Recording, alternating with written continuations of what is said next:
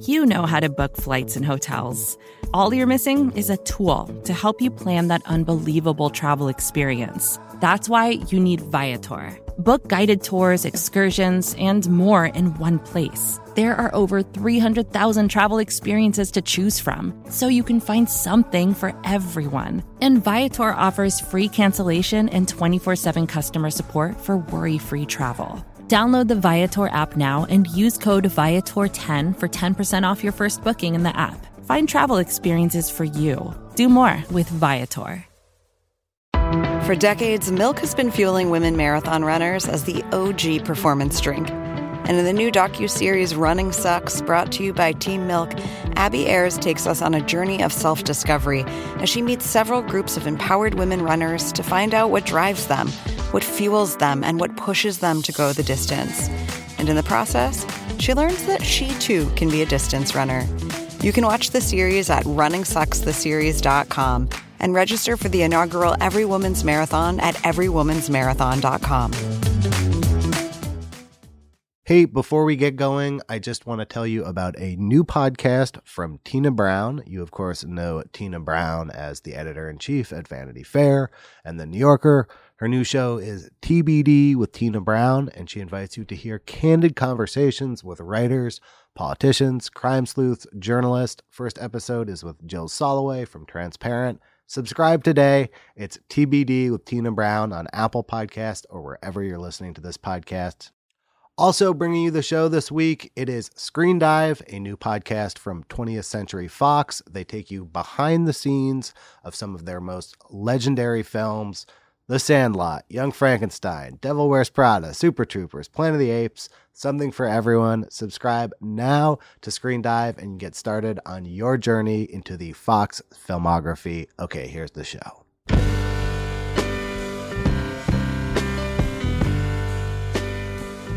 Hello and welcome to the Long Form Podcast. I'm Aaron Lammer. I'm here with Evan Ratliff. Max is out this week.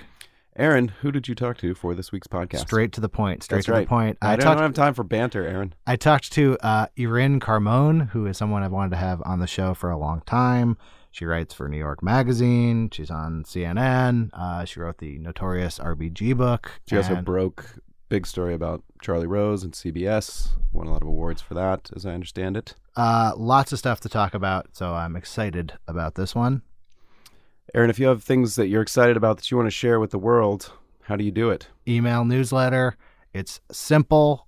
Everyone's got a box to receive them, and pretty future-proof, I feel like, the email newsletter. So I would get one with MailChimp. They make it really easy, and it's free when you first sign up before a bunch of people are subscribing. So it's a great place to experiment with the newsletter form. Thank you, MailChimp. And now here's Aaron with Irin Carmon.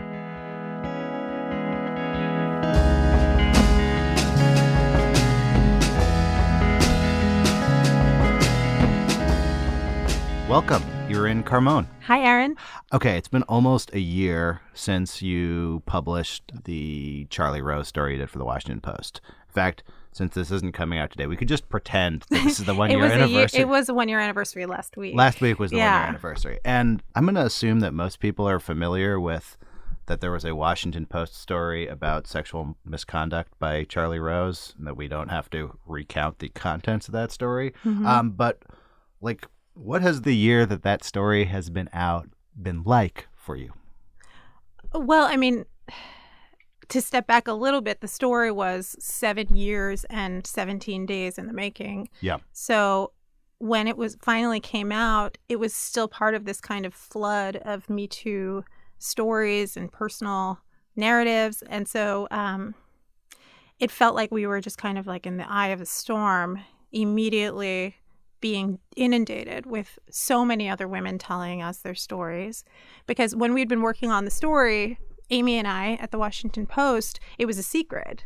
And so the moment that it burst open, all of a sudden we were navigating all the politics of, media companies and how they were responding to it. And then we were also faced with this long list of people who wanted to talk to us. And we immediately realized that there was a lot of follow-up reporting to do because we had focused on how Charlie Rose had engaged in this conduct, according to 8 women and many other witnesses, at his show on PBS. But he also had this longstanding relationship with CBS, and he was a correspondent at 60 Minutes. He was a host on the morning show. He had hosted different shows over the years. And so Amy and I decided we would spend what turned out to be the next 5 months doing the next step story, which is, okay, so we have someone who's credibly accused of sexual misconduct. Who knew about it? And what did they do about it? And to be honest, that kind of second order story is much harder than actually getting people to tell stories about traumatic things that happened to them. You said that this investigation was 7+ years in the making. Where did you enter the story? I first found out about allegations of sexual misconduct against Charlie Rose in 2010 when I was a reporter at Jezebel. And it came the way a lot of stories come, which is through a source, through a tipster. And this person had pretty detailed accounts that involved a bunch of different individuals who ended up being in the story that was published in the Washington Post. But at the time, I was given some latitude to work on this at Jezebel, but I was working at Gawker Media, where the expectations were to produce a lot. And so every minute that I was spending had to be accounted for. And I did make contact with some of the people who I was told had things happen to them. But to the extent that I was able to communicate with them, they made it really clear that they did not want to talk to a reporter. And I cast a wide net, and I met with people, and I called people, and I emailed them, and I just hit a wall. And reluctantly, I had to say, I can't justify spending this extremely rationed time on the story. And, I told a couple friends over the years, this guy Charlie, he's kind of a creep from what I've heard. And some of this was out, like there was a radar list of men who will be accused of sexual misconduct in a decade. Like, I'm guessing this is not the only tip you received of this kind while you were working at Jezebel. No, but I think it was different because the radar allegations were certainly they were about unwanted advances, but they were not about his employees or the work environment at Charlie Rose or at CBS. And so I think it actually took the kind of reporting that was happening in the fall of 2017 in the New York Times, in the New Yorker, and the Washington Post on Harvey Weinstein, and then on Roy Moore. That was a piece that was really influential to our process, that actually showed how to frame a story that is about an abuse of power, like as opposed to look at this creepy old man. And so I kept saying to close friends of mine, I was working on a book proposal at the time, a since shelved book proposal, and I had a deadline for myself. I was a freelancer. I needed money.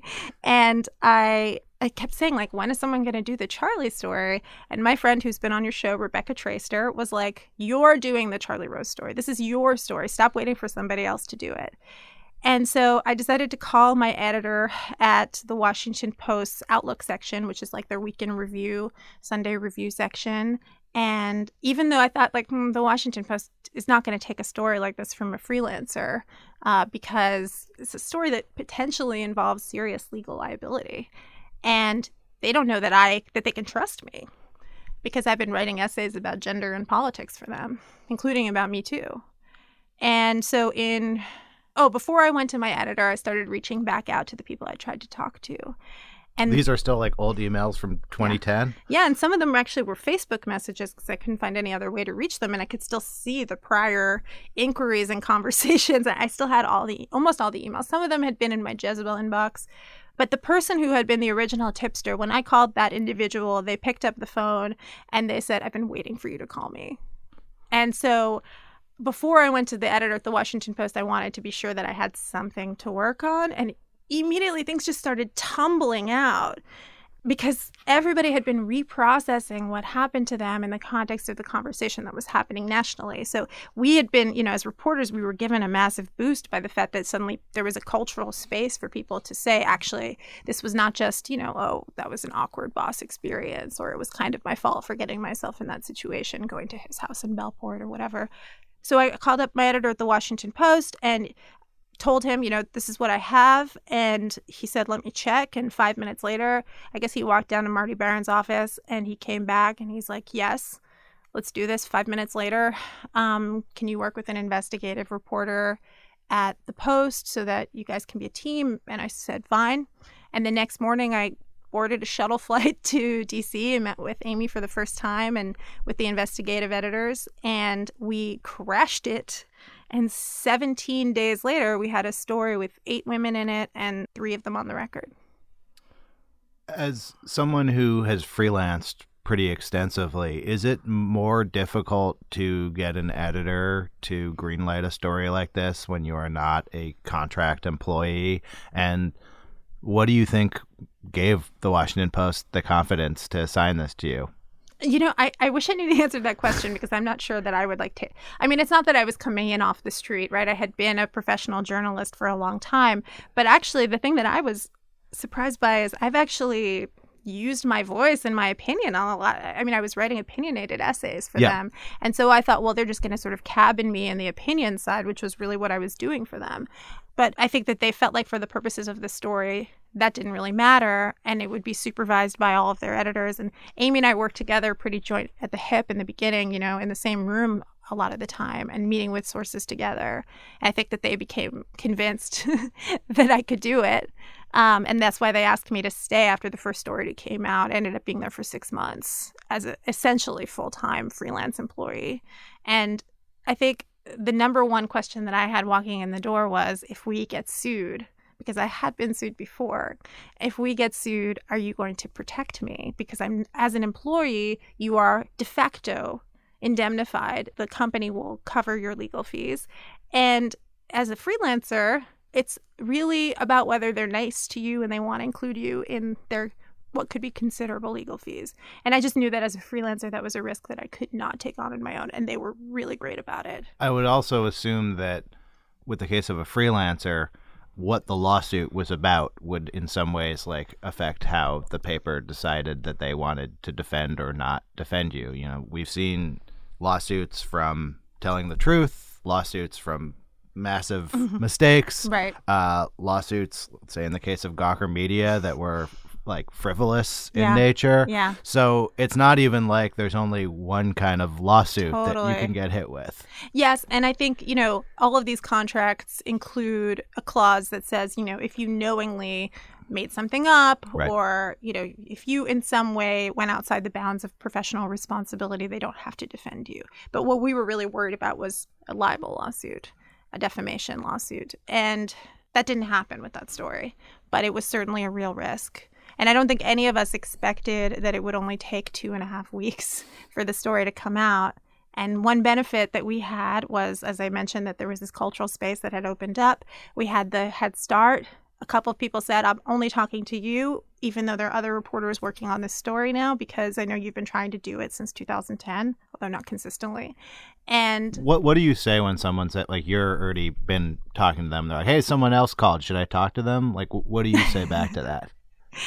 So for the first Charlie Rose story, the New York Times was working on it. Vanity Fair, Huffington Post, and The Atlantic was what we were aware of. Basically everyone. Yeah. Yeah. I mean, and we didn't know how far along they were. We didn't know how big the universe of people with Charlie accusations was. I think it's delicate, right? Because so much of these source relationships are about trust. And it's not a conversation that you want to have with them, which is like, by the way, this is all about whether I get the exclusive. Because you're already talking to them about things that are enormously sensitive. And to insert like my careerism that I want to be the one with the scoop is totally inappropriate. That said, your editor is breathing down your neck saying, lock them down, they're yours. And so I think I would just say to them with complete transparency in the same way I would about going on or off the record, like, this is your decision. I can only speak for what we're doing.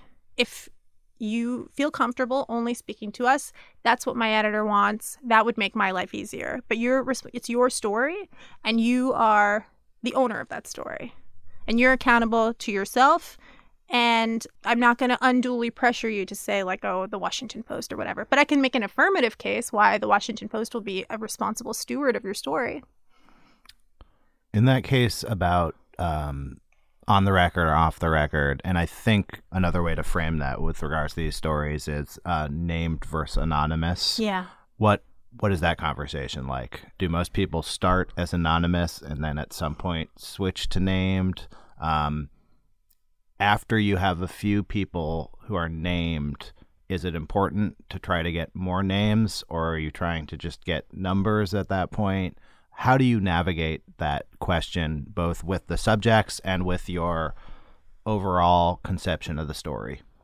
So from the beginning, in the very first meeting that I had with the Washington Post editors and with Amy, it was made clear to us that we would need people on the record. We would need people named in the story in order to publish it.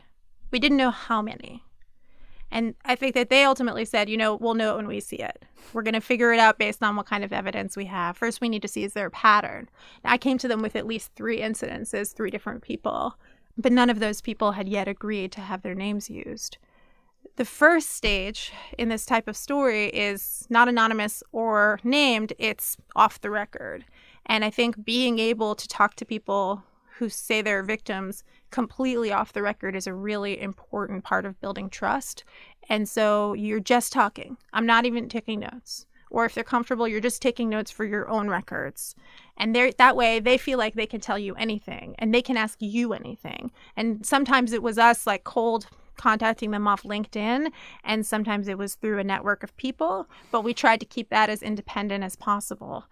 And then when we then got to the point that they would be willing to, for example, be an account, a total number of people, we know 7 other people, will you be number 8? And this is the range of allegations, but we don't tell them who the other people are. And then the part in which we say, okay, can we describe what happened to you? And by this point, we will have asked for any other kind of information to back this up, like who did you tell, or do you have anything in an email or a chat transcript? And the final stage and the most intense stage is, can you go on the record? But that's not the first conversation you have.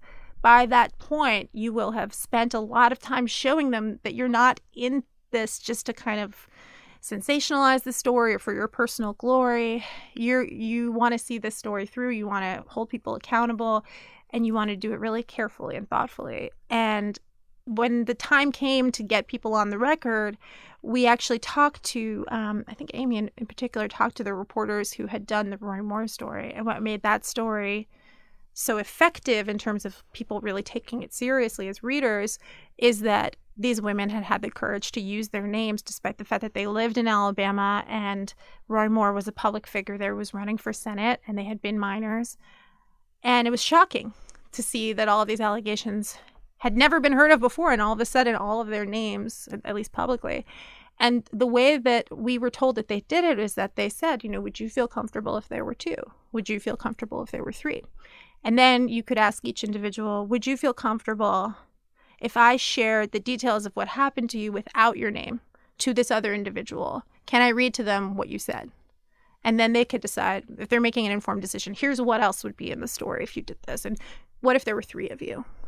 And so for some of them, even just getting in their stories anonymously was a process that took hours and hours and hours on the phone. And everybody, by the way, everybody has a good reason not to go on the record. But these women especially. I mean, they were facing huge pressure from their partners in some cases. One of them was a recently unemployed single mother. I mean, there's all kinds of career and personal ramifications for people not to do this. And I think as a reporter, you're kind of supposed to make a hard sell to them on the phone. But as a human, I'd be like, look, I get it if you don't want to do it. By the way, this might make me a bad reporter. But I'm like, yeah, this could be really, I'm not going to pretend that it's going to be all awesome, and you're going to get to go to the Oscars and whatever. Like, it's not, this could suck. I am not going to lie to you. I tell people, I interview journalists on this show for a living, but when people, I would advise people, don't participate in a style story even. You're going to look like Yeah, but those stories are they're trying to hasten the Marxist revolution. Yeah, exactly. But from the most trivial to the most extreme, there's a lot of good reasons for not appearing in a news story. But at least the countervailing thing. Yep. And that's not to say I don't ever make a persuasive case for why they should go on the record, but it does not involve underplaying the risks. And then you can talk about what the benefits are. And the benefits are you're shining a light on something that's been a secret for so long. And for the first woman who went on the record, the turning point for her was that she found out that, this is Kyle Godfrey Ryan, who is Charlie's assistant, who was, used to call in the middle of the night and tell his sexual fantasies and touch her inappropriately and so on. And she was fired after she told somebody else about it. And she found out that it was still happening. That had been back in 2006.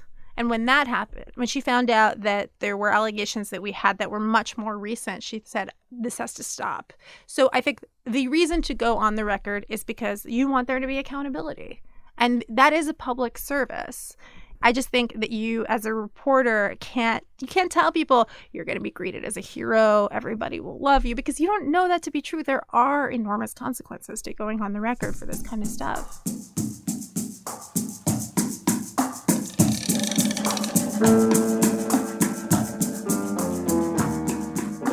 Hey, I'm going to pause things here to give you a word from our sponsor this week, Skagen.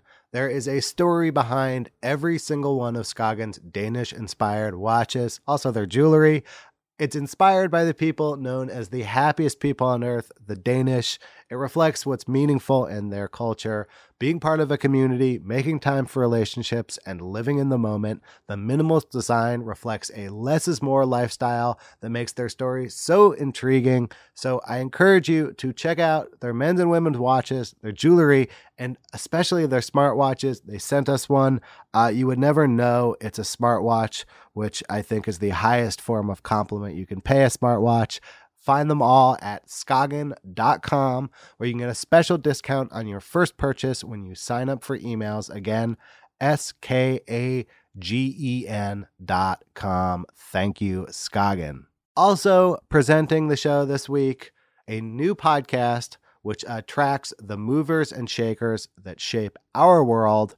It's TBD with Tina Brown. You know Tina Brown as the editor-in-chief of Vanity Fair, New Yorker. She's sat down with many of the world's most important people and heard their thoughts. She's now doing it on this podcast, where you can hear candid conversations with writers, politicos, crime sleuth, journalists, and the newsmakers of tomorrow, including in the first episode I see here, Jill Soloway from Transparent. She asks questions that no one will and digs into the topics that will shape tomorrow's world with style and grace. Go subscribe today to TBD with Tina Brown. Just search for it in Apple Podcast or wherever you're listening to this podcast. Thank you to TBD with Tina Brown.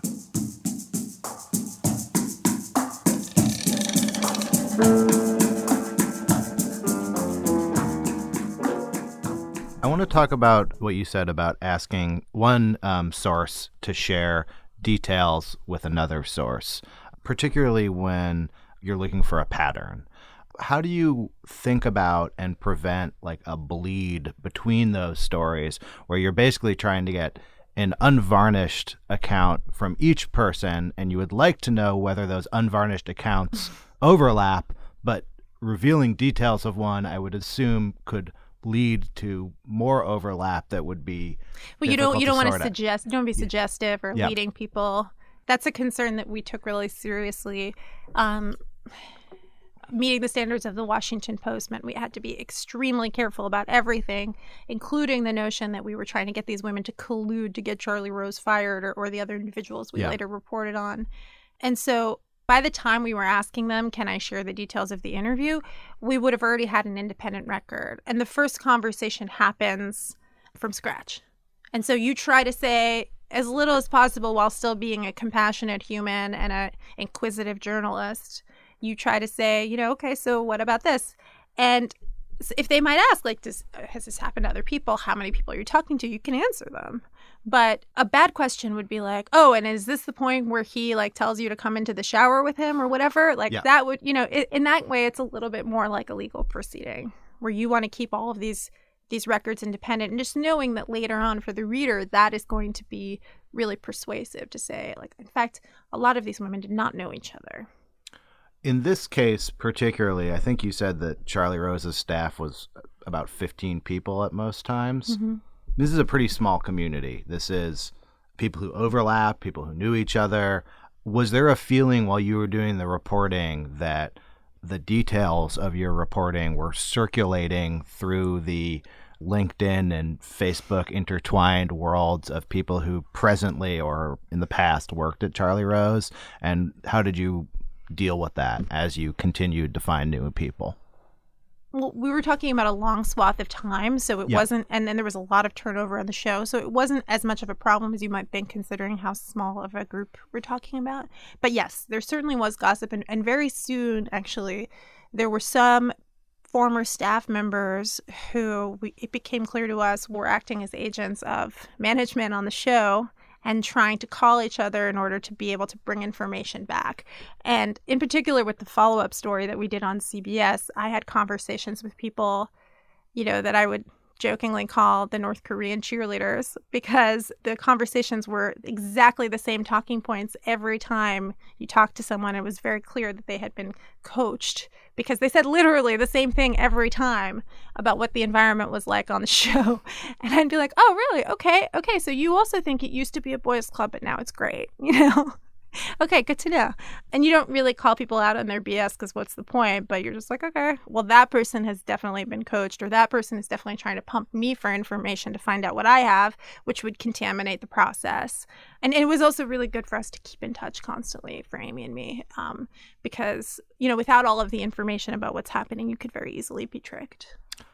I want to turn a corner here and talk about your whole life. But before I do, I think that this Me Too era of journalism, not going to dip into the entire cultural force of it, but just purely as a publishing phenomenon, was pretty unique.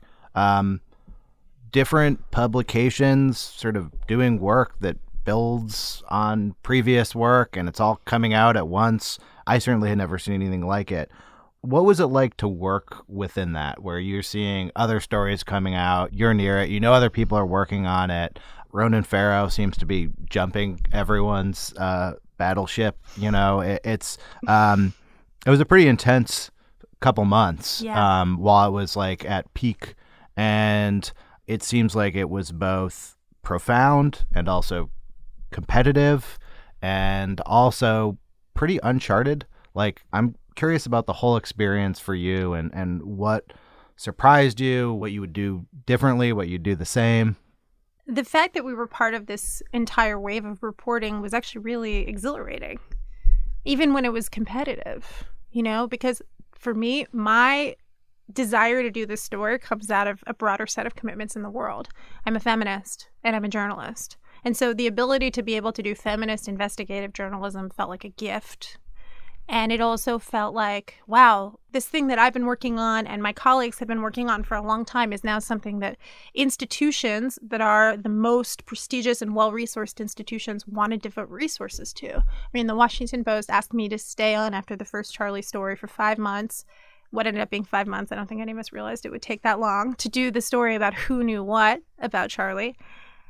And so I think that kind of commitment is significant in our culture, because it's validating this as a point of inquiry. And it's not just, okay, so these stories get a lot of traffic. At one point, somebody referred to this type of story to me as a sex story, which I found really offensive, because I think it's a power story and it's a workplace story. And I think that the fact is it's a sexual misconduct, this weird umbrella term that we use for all kinds of behaviors that include harassment and assault and beyond, has been allowed to fester in our society. And all of a sudden, all of these different reporters with different interests, different sources and including the fact that we were reporting on our own industry, felt really important and significant.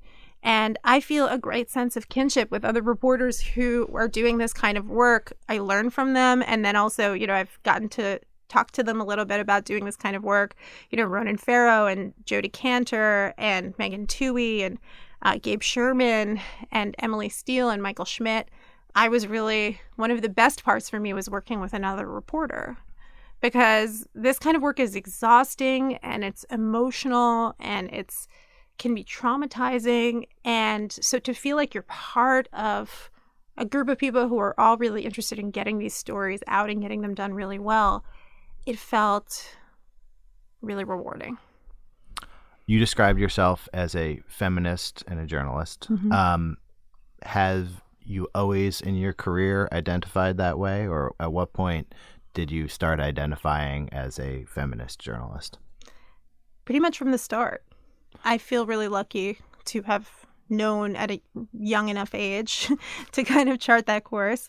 I knew I wanted to be a journalist probably in my early teens, and this is like hilariously careerist. Please. I went to a really small high school on Long Island, a Waldorf school, an anti-technology school, and I didn't know anyone really in journalism, and I really wanted an internship in the city. I grew up about 45 minutes away from the city. And so I convinced the principal of the school to start a career day where everyone could spend the day shadowing a professional for the sole purpose of me getting a summer internship at 10th grade or 11th grade. And so the moment that I had accomplished career day as a thing, I sent out a million emails. It was 2000, so it was kind of the beginning of email, and people weren't getting spammed as much as they are now. I think it was still relatively novel to get an email that said, like, hi, I am a young person. Like, can I spend the day with you? I'll say that, though, even in 2018, if I could give one piece of advice to people listening to the show, would be almost everyone's email address is online, and people who are very famous just read their email. Yeah. You can email them. You can Totally. email almost anyone in America. Oh my gosh. I mean, one of my favorite things is that the person who modeled feminist journalism at the time for me was Katha Pollitt, and I cold emailed her the following year. The first year, I'll talk about it in a second, and now she's a dear friend of mine, and I'm like, do you remember when I emailed you about career day? She's like, was I nice to you? She was like, this is what I would tell someone if they asked me right now, although now I have an office, but like, she's like, I work from home, go hang out with my editor. And I hung out with Betsy Reed, who's now the editor of The Intercept. And yeah, people want to help young people, for sure. You were how old at this point? 16? What was it like shadowing Betsy Reed at 16? I might have been 17 by then. It was good. It was, by that point, I had a lot more journalism experience, actually, because that first year, I ended up spending the day at Ms. Magazine. They were actually the first people to get back to me. And I was like, great. I've always thought that there are not enough biographies of women in my school library where I spend my entire life. And so I thought, yeah, I'm a feminist. Great. And I know what Ms. Magazine is. And it was a point where they were like, why aren't young women feminists? So I think they were very happy that this 15, 16-year-old showed up that day. And by the end of the day, they were like, do you want to come back and do a summer internship? Of course, I'm like, I'm so surprised. No, this was like my nefarious plan the entire time. And came back that summer, met an editor at the Village Voice. One of the other interns at Ms. was also interning there. Ended up interning at the Village Voice the next summer in the music section. That was the summer after I graduated from high school. And writing about, I don't know, like Ani DeFranco. I went to a lot of Ani DeFranco concerts. Hey, it was a good time to be on the Ani DeFranco beat. That was my first story for them, and the Tori Amos beat. I mean, I was basically like, anybody who knows me well knows that I am a pop culture idiot. But I was like, well, I do like women. Like now I'm an opera fan, but at the time I was slightly more plugged in as a high school student. What did people make of this 18, 17, 19-year-old who really, really wanted to be a journalist, like interning and stuff like that? Like, what was it like doing real work at that age? I didn't do any real work that way at that age. I worked at a Volvo repair shop during the summers. I'm pretty sure you have way more useful skills than I do. They would just all the other mechanics just used me as like they would competitively try to prank me harder and harder. But that's like, I mean, you know, Village Voice music isn't like life or death stuff, but it's like, it's a lot of responsibility for a young person. Yeah, I mean, I think that the internet provided a certain amount of openness that hadn't existed. I think people were amused, mostly. I mean, I think back at teenage me and how I was so confident. Like, I don't even understand. I have so much more self-doubt now than I did then. Like, why did I just think I could walk in and do that and, like, be a music critic? It's insane. But I think I'm lucky that I did it before I had the chance to be like, what are you doing? Are you crazy? And I think there was a certain marketability, too. Like, I think, you know, my editor made sure that the first story I did for the Village Voice said how old I was. And so it was also a gimmick. Yeah. And that's okay. I was, like I said, a nefarious careerist teenager. So I was like, great. How can we make this teenager thing work for me? So you were kind of like seeing in your mind, like when you wrote the book about like how you became a music reviewer when you were 18 and stuff like that. Yeah, I mean, Almost Famous came out that year. Around that time, I guess. I knew that I didn't want to stay a music critic, but I think it was a place where I could write. And there was a great tradition of letting writers have voices at the Village Voice. What was the first job you had in journalism? When I graduated from college, so I'd been continuing to write for The Voice, and I also wrote a travel column for the Boston Globe. and spent summers. At the time, I thought I wanted to be a foreign correspondent. So I worked in Argentina and in Israel for the summers. And I did some travel writing for Let's Go. It didn't really add up to anything as a job. Yeah. And so I took an internship at the Anniston Star in Alabama. And moved out there just as maybe like a month before Hurricane Katrina. I'm not even familiar with the name of the town. You just said Anniston? Anniston, Alabama. Okay. It's about 60 miles from Birmingham. And it's a paper that has an incredible tradition of, especially during the civil rights era, covering the civil rights movement as a movement and not as a civil disturbance. And there's also a long tradition of Yankee carpetbaggers going down there to learn the trade. So people would hear me open my mouth and they'd be like, oh, I know you. You're from the Anniston Star. But then I came back. My first real full-time job, to properly answer your question, was I covered the media business at Women's Wear Daily for 3.5 years. And that job I started just as The Devil Wears Prada came out. What did you learn working at Women's Wear Daily? I think the best thing that it taught me was, because my beat was the media industry, was how New York powerful people worked. You know, where they like to go to lunch, how they talk to each other. I used to sometimes go to 3 parties a night to cover them, or just to, you know, shoot the shit, talk to people. And I did not belong in fashion, just like I really hadn't belonged in music. But it was a place where I was writing every day on a beat. Yeah. And I had an excuse to say to anyone. And I mostly did this, you know, in a way that was not necessarily advancing news, but just like people that I thought were interesting, to be like, hey, I have an expense account. Do you want to go to lunch to some writer that I would admire, that I admired? And so I got to know a lot of people. And I had it, I guess, the same kind of chutzpah to kind of come up to people and be like, hi, like, tell me everything. Yeah. And that's, you know, the best part about being a reporter is that confidence is not just deployed for your career, it's deployed to get people to tell you things. What was the first time? So the Ani DeFranco beat wasn't for you. The Women's Wear Daily beat wasn't for you. What was the first time you felt like, oh, this is where I should be? Like, this is the kind of work that I want to do for the rest of my life. It was the next job, which was at Jezebel. Yeah. When did Jezebel didn't even launch, hadn't been out for very long then. No, I think it had been around for maybe... So I wrote about Jezebel's launch at Women's Wear. So that would have been between 2006 and 2009. And I interviewed Anna Holmes over the phone, and we had a drink.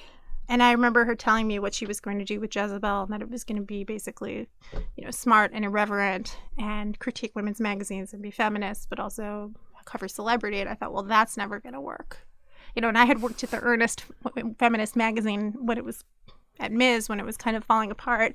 And I had covered all of these women's magazines and seen how they had promised each time that they were going to be the smart women's magazine. And then, you know, their cover sales would sag and they would, you know, go back to whatever was working for them before. And so I was very skeptical. And then I became a reader.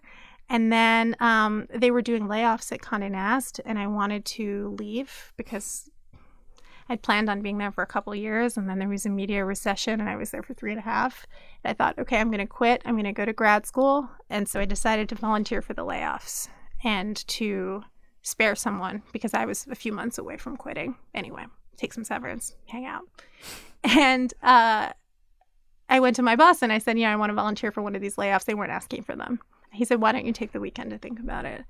And so that was Friday. Over the weekend, I got an email from Anna Holmes, and it said, I'm wondering where you are in your life and your career. Can we talk? And I was like, how about today? So I didn't go to grad school. I talked to Anna at Jezebel on Sunday. She said she wanted a reporter who would cover all the issues that Jezebel was covering. By Wednesday, I had a job. When you were thinking about someone's going to do feminism, like women's magazines and celebrity, like you said, oh my God, that's not going to work. Like, and I totally understand what you mean because I was a Jezebel reader, and even at its best, and I think it still exists, but in its Gawker-owned days, even at its best, it was always sort of a surprising and almost contradictory mix of ideas. Starting there, like, how did you reconcile that for yourself, and how did you decide, like, this is where this is my lane here? You know, when I was in college, I went to the March for Women's Lives. It was a pro-choice march, and I told a journalist that was kind of a mentor to me. I was like, oh, I was at this march over the weekend, and he said, okay, it's fine for you to do that in college, but when you graduate and you're a journalist, you can't go to marches anymore. And I thought, well, that's just what you do. Now, actually, now I would not go to a march. Now I still want to cover a march, but what I do want to do is reserve the right to express my views as a citizen, even though I'm a journalist. And I think that the way that that's accomplished is by being really transparent. To say, okay, like I'm pro-choice, but I'm going to go ride the truth truck with, the anti-abortion activists in New Mexico, which I did. And I said, look, you can Google me. I'm pro-choice, but I want to know where you're coming from. And I felt like what Anna had accomplished at Jezebel was, even whether it was covering, airbrushed magazines or whether it was covering sexual assault, they did one of the first Terry Richardson stories. I was reporting on The Daily Show and other things. But I think what people really responded to was that raw transparency. This is who you're talking to. There's not this pretense that I'm going through the journalism robot machine, like I'm churning out into a new voice. And I found that liberating because I had always kind of been that person. Like I had been toiling at women's wear and going to parties and stuff. And I was like, Anna, how did you know I was a Ms. intern? But Ms. was a totally different beast from Jezebel. Like we weren't supposed to be having fun, even though the early days of the second wave feminist movement were much more fun and irreverent than we've been led to believe. By the time I was there, it was like a virtuous thing. So the notion that you could do feminism and you could have fun and you could be a journalist, it actually took people like Anna and it took people like Rebecca Traister to show that that was possible. I'd actually given up. I was like, well, I guess you got to pick one, and I'm a journalist. But by the time Anna called me, I thought, you know what? Like these women have a lot of vision, and I want to be part of it. I never read the comments when I read Gawker, Mm-hmm. but I understand that for people who worked at these sites, and this is true of the larger internet, but I'm just going to focus in on your personal experience. That community of people who were reading and commenting also were part of that equation about what worked or didn't work there, and they were active and loud. How did writing, with your hand up and people critiquing and responding in real time to your writing, change how you worked as a writer?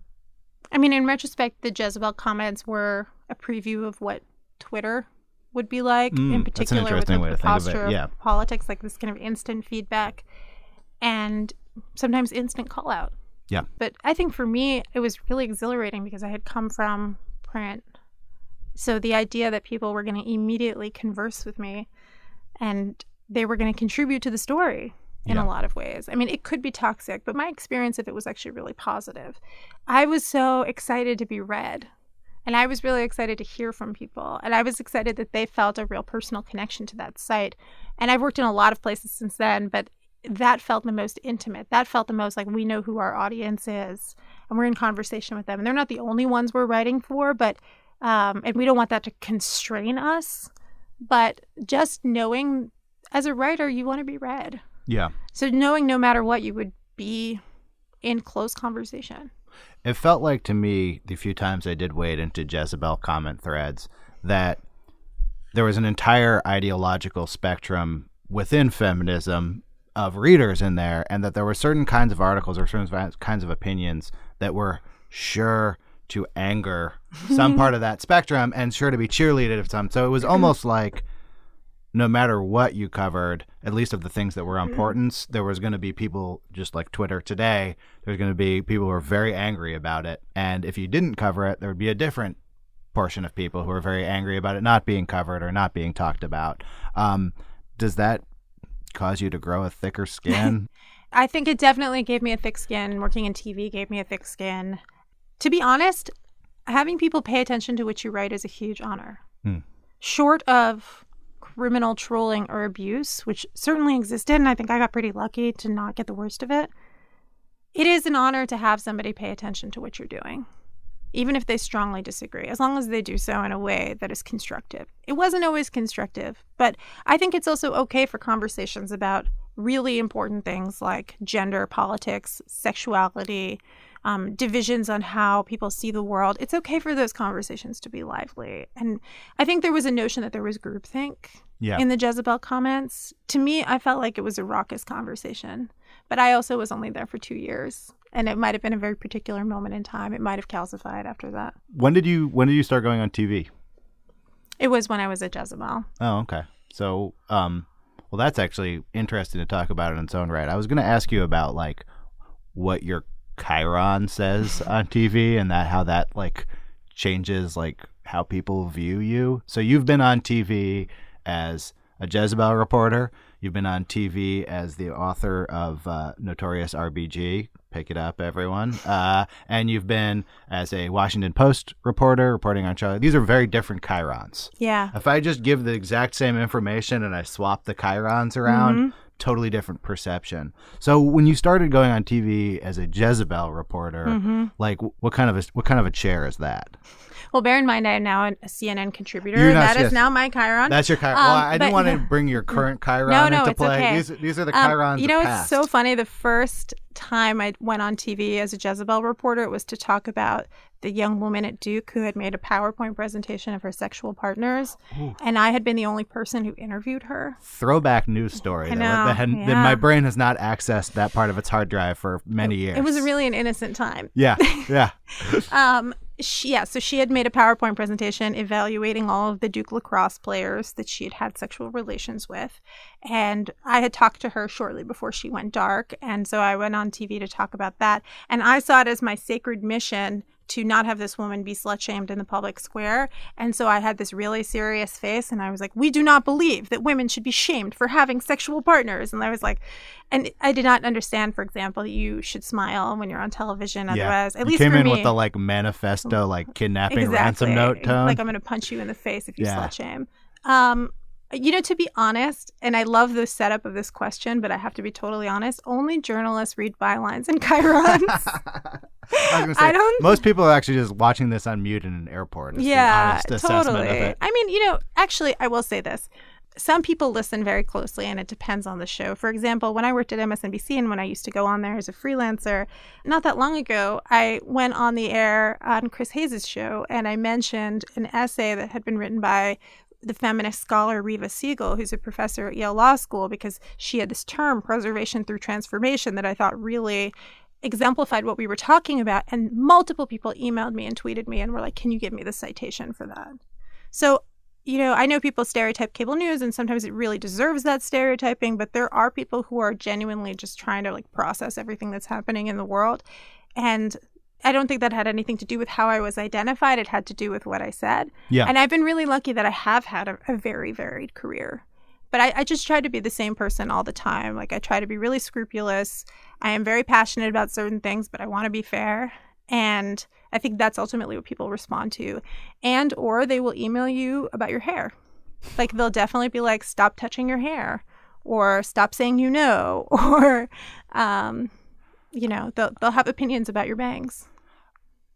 When you're talking about something like the Charlie Rose story on air, I agree with you that people watch cable news. Like, probably more people have heard about your Charlie Rose reporting via some cable news people talking about it, talking heads, you talking about it, than have actually sat down and read not only the entire article, but the entire follow-up article and really taken in all the information. So, like, how do you think about it when you're condensing 7 years of reporting down and they're like, so what's up with Charlie Rose? And this thing that is really pretty nuanced and the details are pretty important too.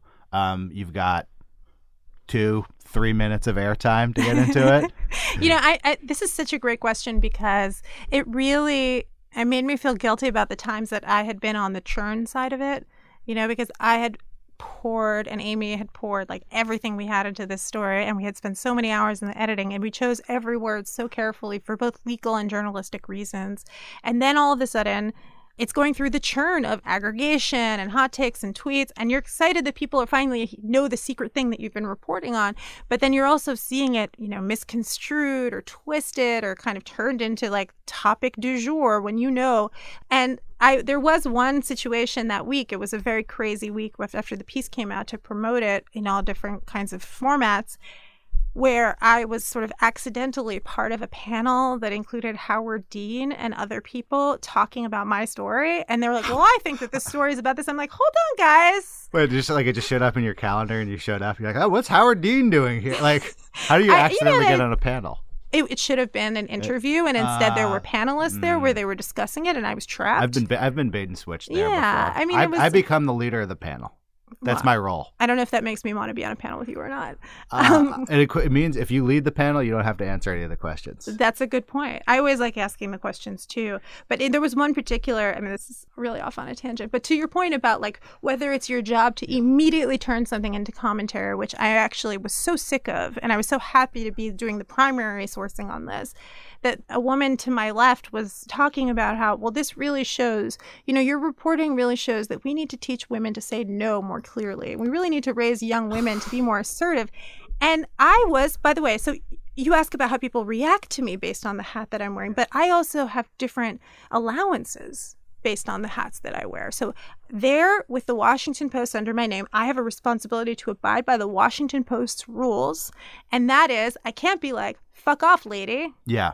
Can you be like, I think you've misinterpreted and or not read the article? Anything I say has to be based on, by the way, only reporting that was published. I can't even thank my sources. Like, I have to really be absolutely down the middle on it. So what I said was, well, when we spoke to these women, many of them had said no, and many of them were quite assertive. And in fact, I don't think that that is accurate to what we reported. So you have to be really, really careful. But I've had other jobs where I could be like, you are so off base.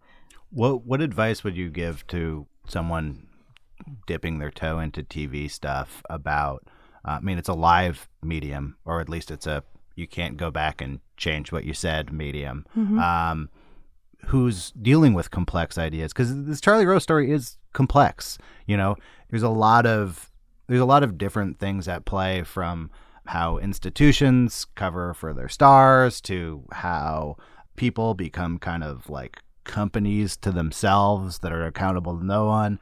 Like, how do you bring complexity into an environment like TV news? Complexities maybe isn't the right word, but issues that Nuance.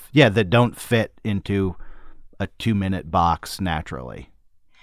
I do think that with live television, you have to recognize that most people are coming to this from scratch.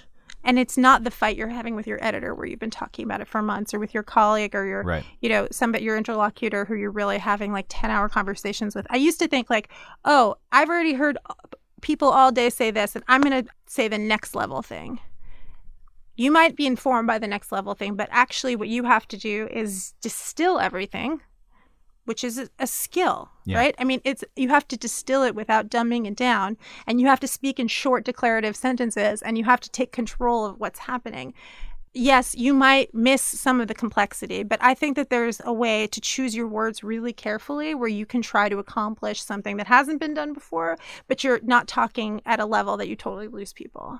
And I think that's actually a challenge that I enjoy.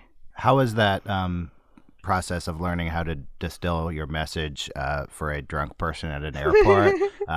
Does that feed back into your writing? Like, do you think, that experience of like, well, what would I do if I had to do this in short declarative sentences in 2 minutes? Has that changed how you would approach a longer story? I think it's more like Twitter. I'm actually pretty careful with my Twitter. It's a little bit like newspaper writing. With the Charlie Rose story, we were edited by 2 newspaper guys who wanted us to whittle down everything to the bone. With the second story, I wrote a long narrative top, about the executives who had known about Charlie and the scene at a party. And they were like, that's nice, Irin. No. X number of people did this. Y number of people knew that. We have spoken to Z people. So both the 140 or whatever it is now, 280 character limit and the newspaper print economy require you to do a lot in a really short period of time. And I think that they feed back into each other. You also write for New York Magazine now. You're a political correspondent I am by title? Senior correspondent. I'm full-time at New York Magazine. Hey, and we haven't even talked about New York Magazine. So you wrote a story about Heidi Heitkamp, who was running in North Dakota for Senate. So this is like a classic format. like the campaign trail, like last few days before the election, down in the polls. When you're going in to do a story like that, what's your take on it? What's your angle in for a story like that? So I don't think anybody reads me because I'm like Nate Silver or because I'm the Game Change guys and I know all the ins and outs of what the campaign manager is doing.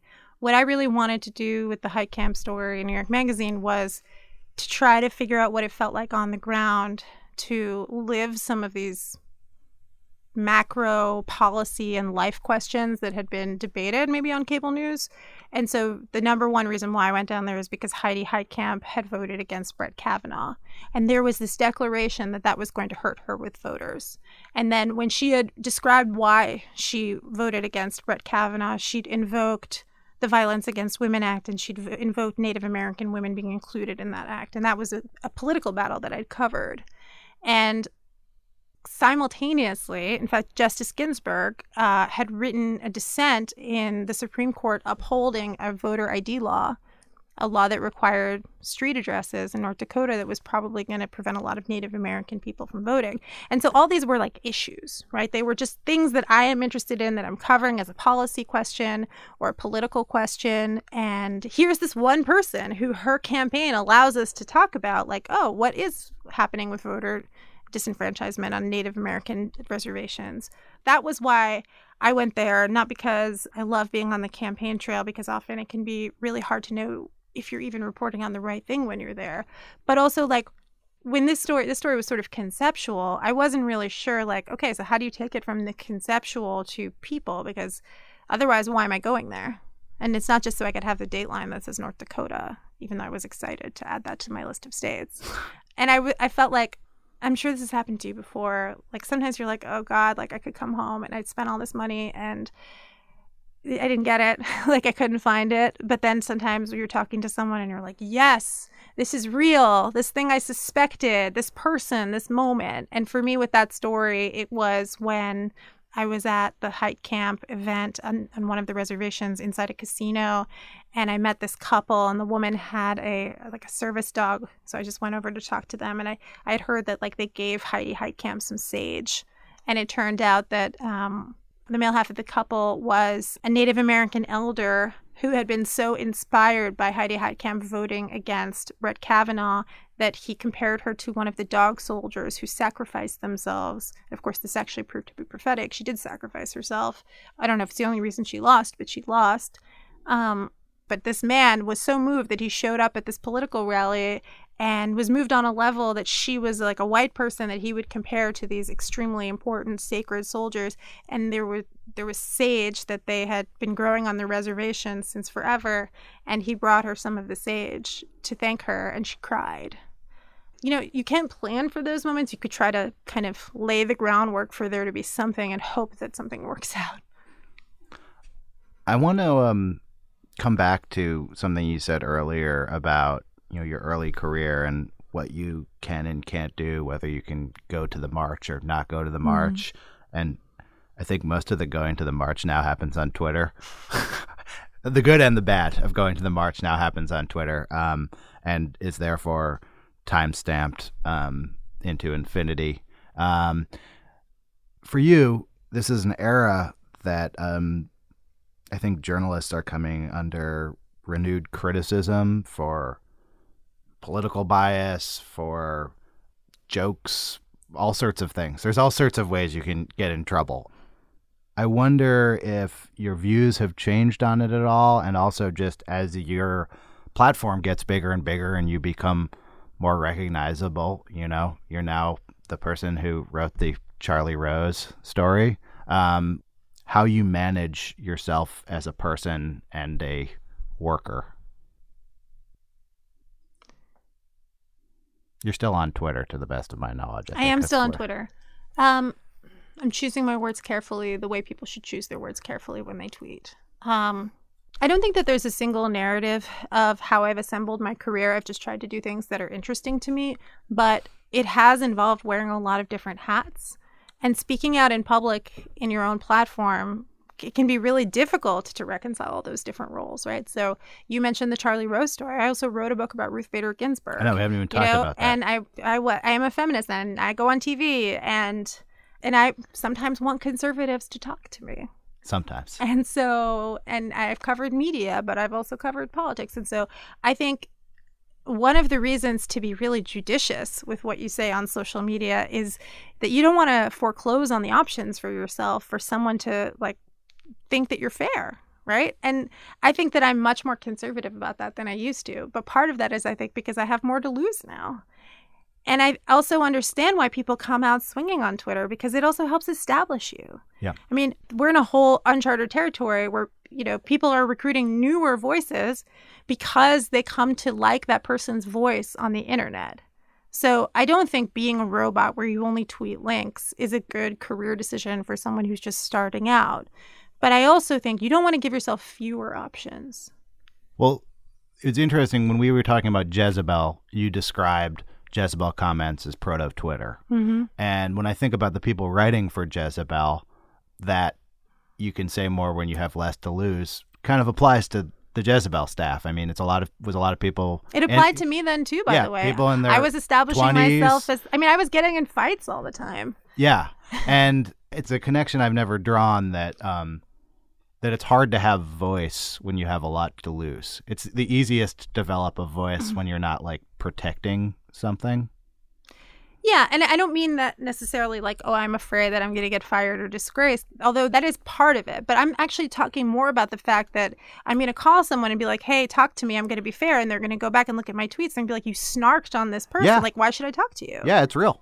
But I'm not talking about, at least in my particular case, because I work at a magazine and they don't care if I support Planned Parenthood, because I'm like, hey, I support Planned Parenthood. And by the way, here's the complexities of what they're dealing with right now. Or whatever given topic. As you know, magazines have always been a place where you can both have voice and reporting. And it's one of the reasons that I wanted to work at one, because at the Washington Post, I really respected the reporting that was happening there. But, it was almost clinical in its precision to avoid trying to like have any kind of value judgment about anything. And there's a spectrum of that, right? Like, I don't think that we should all be like upholding the Daily Caller's standards of voicey, political, opinionated reporting. But I would like to be able to tell my readers like, okay, but this is actually bullshit. What's next for you? What do you want to do at New York Magazine this year? So I think, again, as somebody who's worked in both commentary and reporting, the thing I'm most excited about now that I'm getting settled in at New York Magazine, I just started like a week before Brett Kavanaugh's hearings kicked off. And then we went right into the flames. Exactly. And then we went immediately into the midterms. So I just feel like I'm getting started now. But what I would like to do is to continue to do investigative reporting. And then if I need to call bullshit on something, I have the freedom to do that too. Thank you so much for this interview. Thank you.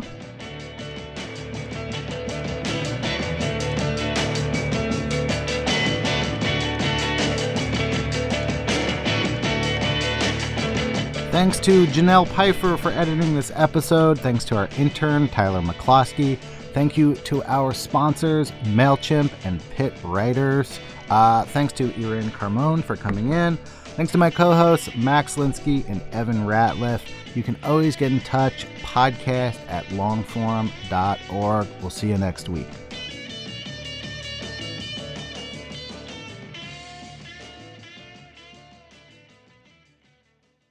Thanks again to Skagen. I'm admiring their smartwatch, which is very in keeping with their less is more Danish minimalist outlook, which focuses on what's meaningful in life, being part of community, making time for relationships, and living in the moment. You can visit skagen.com and get a special discount on your first purchase when you sign up for emails, skagen.com.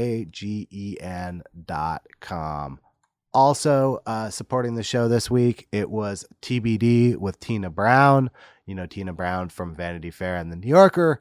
Check out her new podcast. She's interviewing all kinds of people, including in the first episode, Jill Soloway from Transparent. Subscribe to TBD with Tina Brown on Apple Podcasts or wherever you are listening to this show.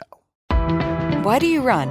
Why does anyone? I always thought that runners loved running, and that's not the case. Most runners hate running, but they choose to do it.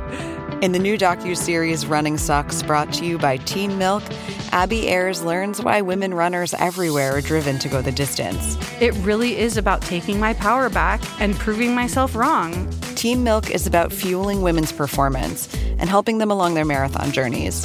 You can sign up now for the inaugural Every Woman's Marathon taking place in Savannah, Georgia on November 16th, 2024. Learn more and register at everywomansmarathon.com. More to-dos, less time, and an infinite number of tools to keep track of. Sometimes doing business has never felt harder, but you don't need a miracle to hit your goals. You can just use HubSpot, because their all-in-one customer platform can make growing your business infinitely easier. Imagine this: high-quality leads, fast closing deals, wildly happy customers, and more benchmark-breaking quarters. It's not a miracle, it's HubSpot. Visit HubSpot.com to get started today.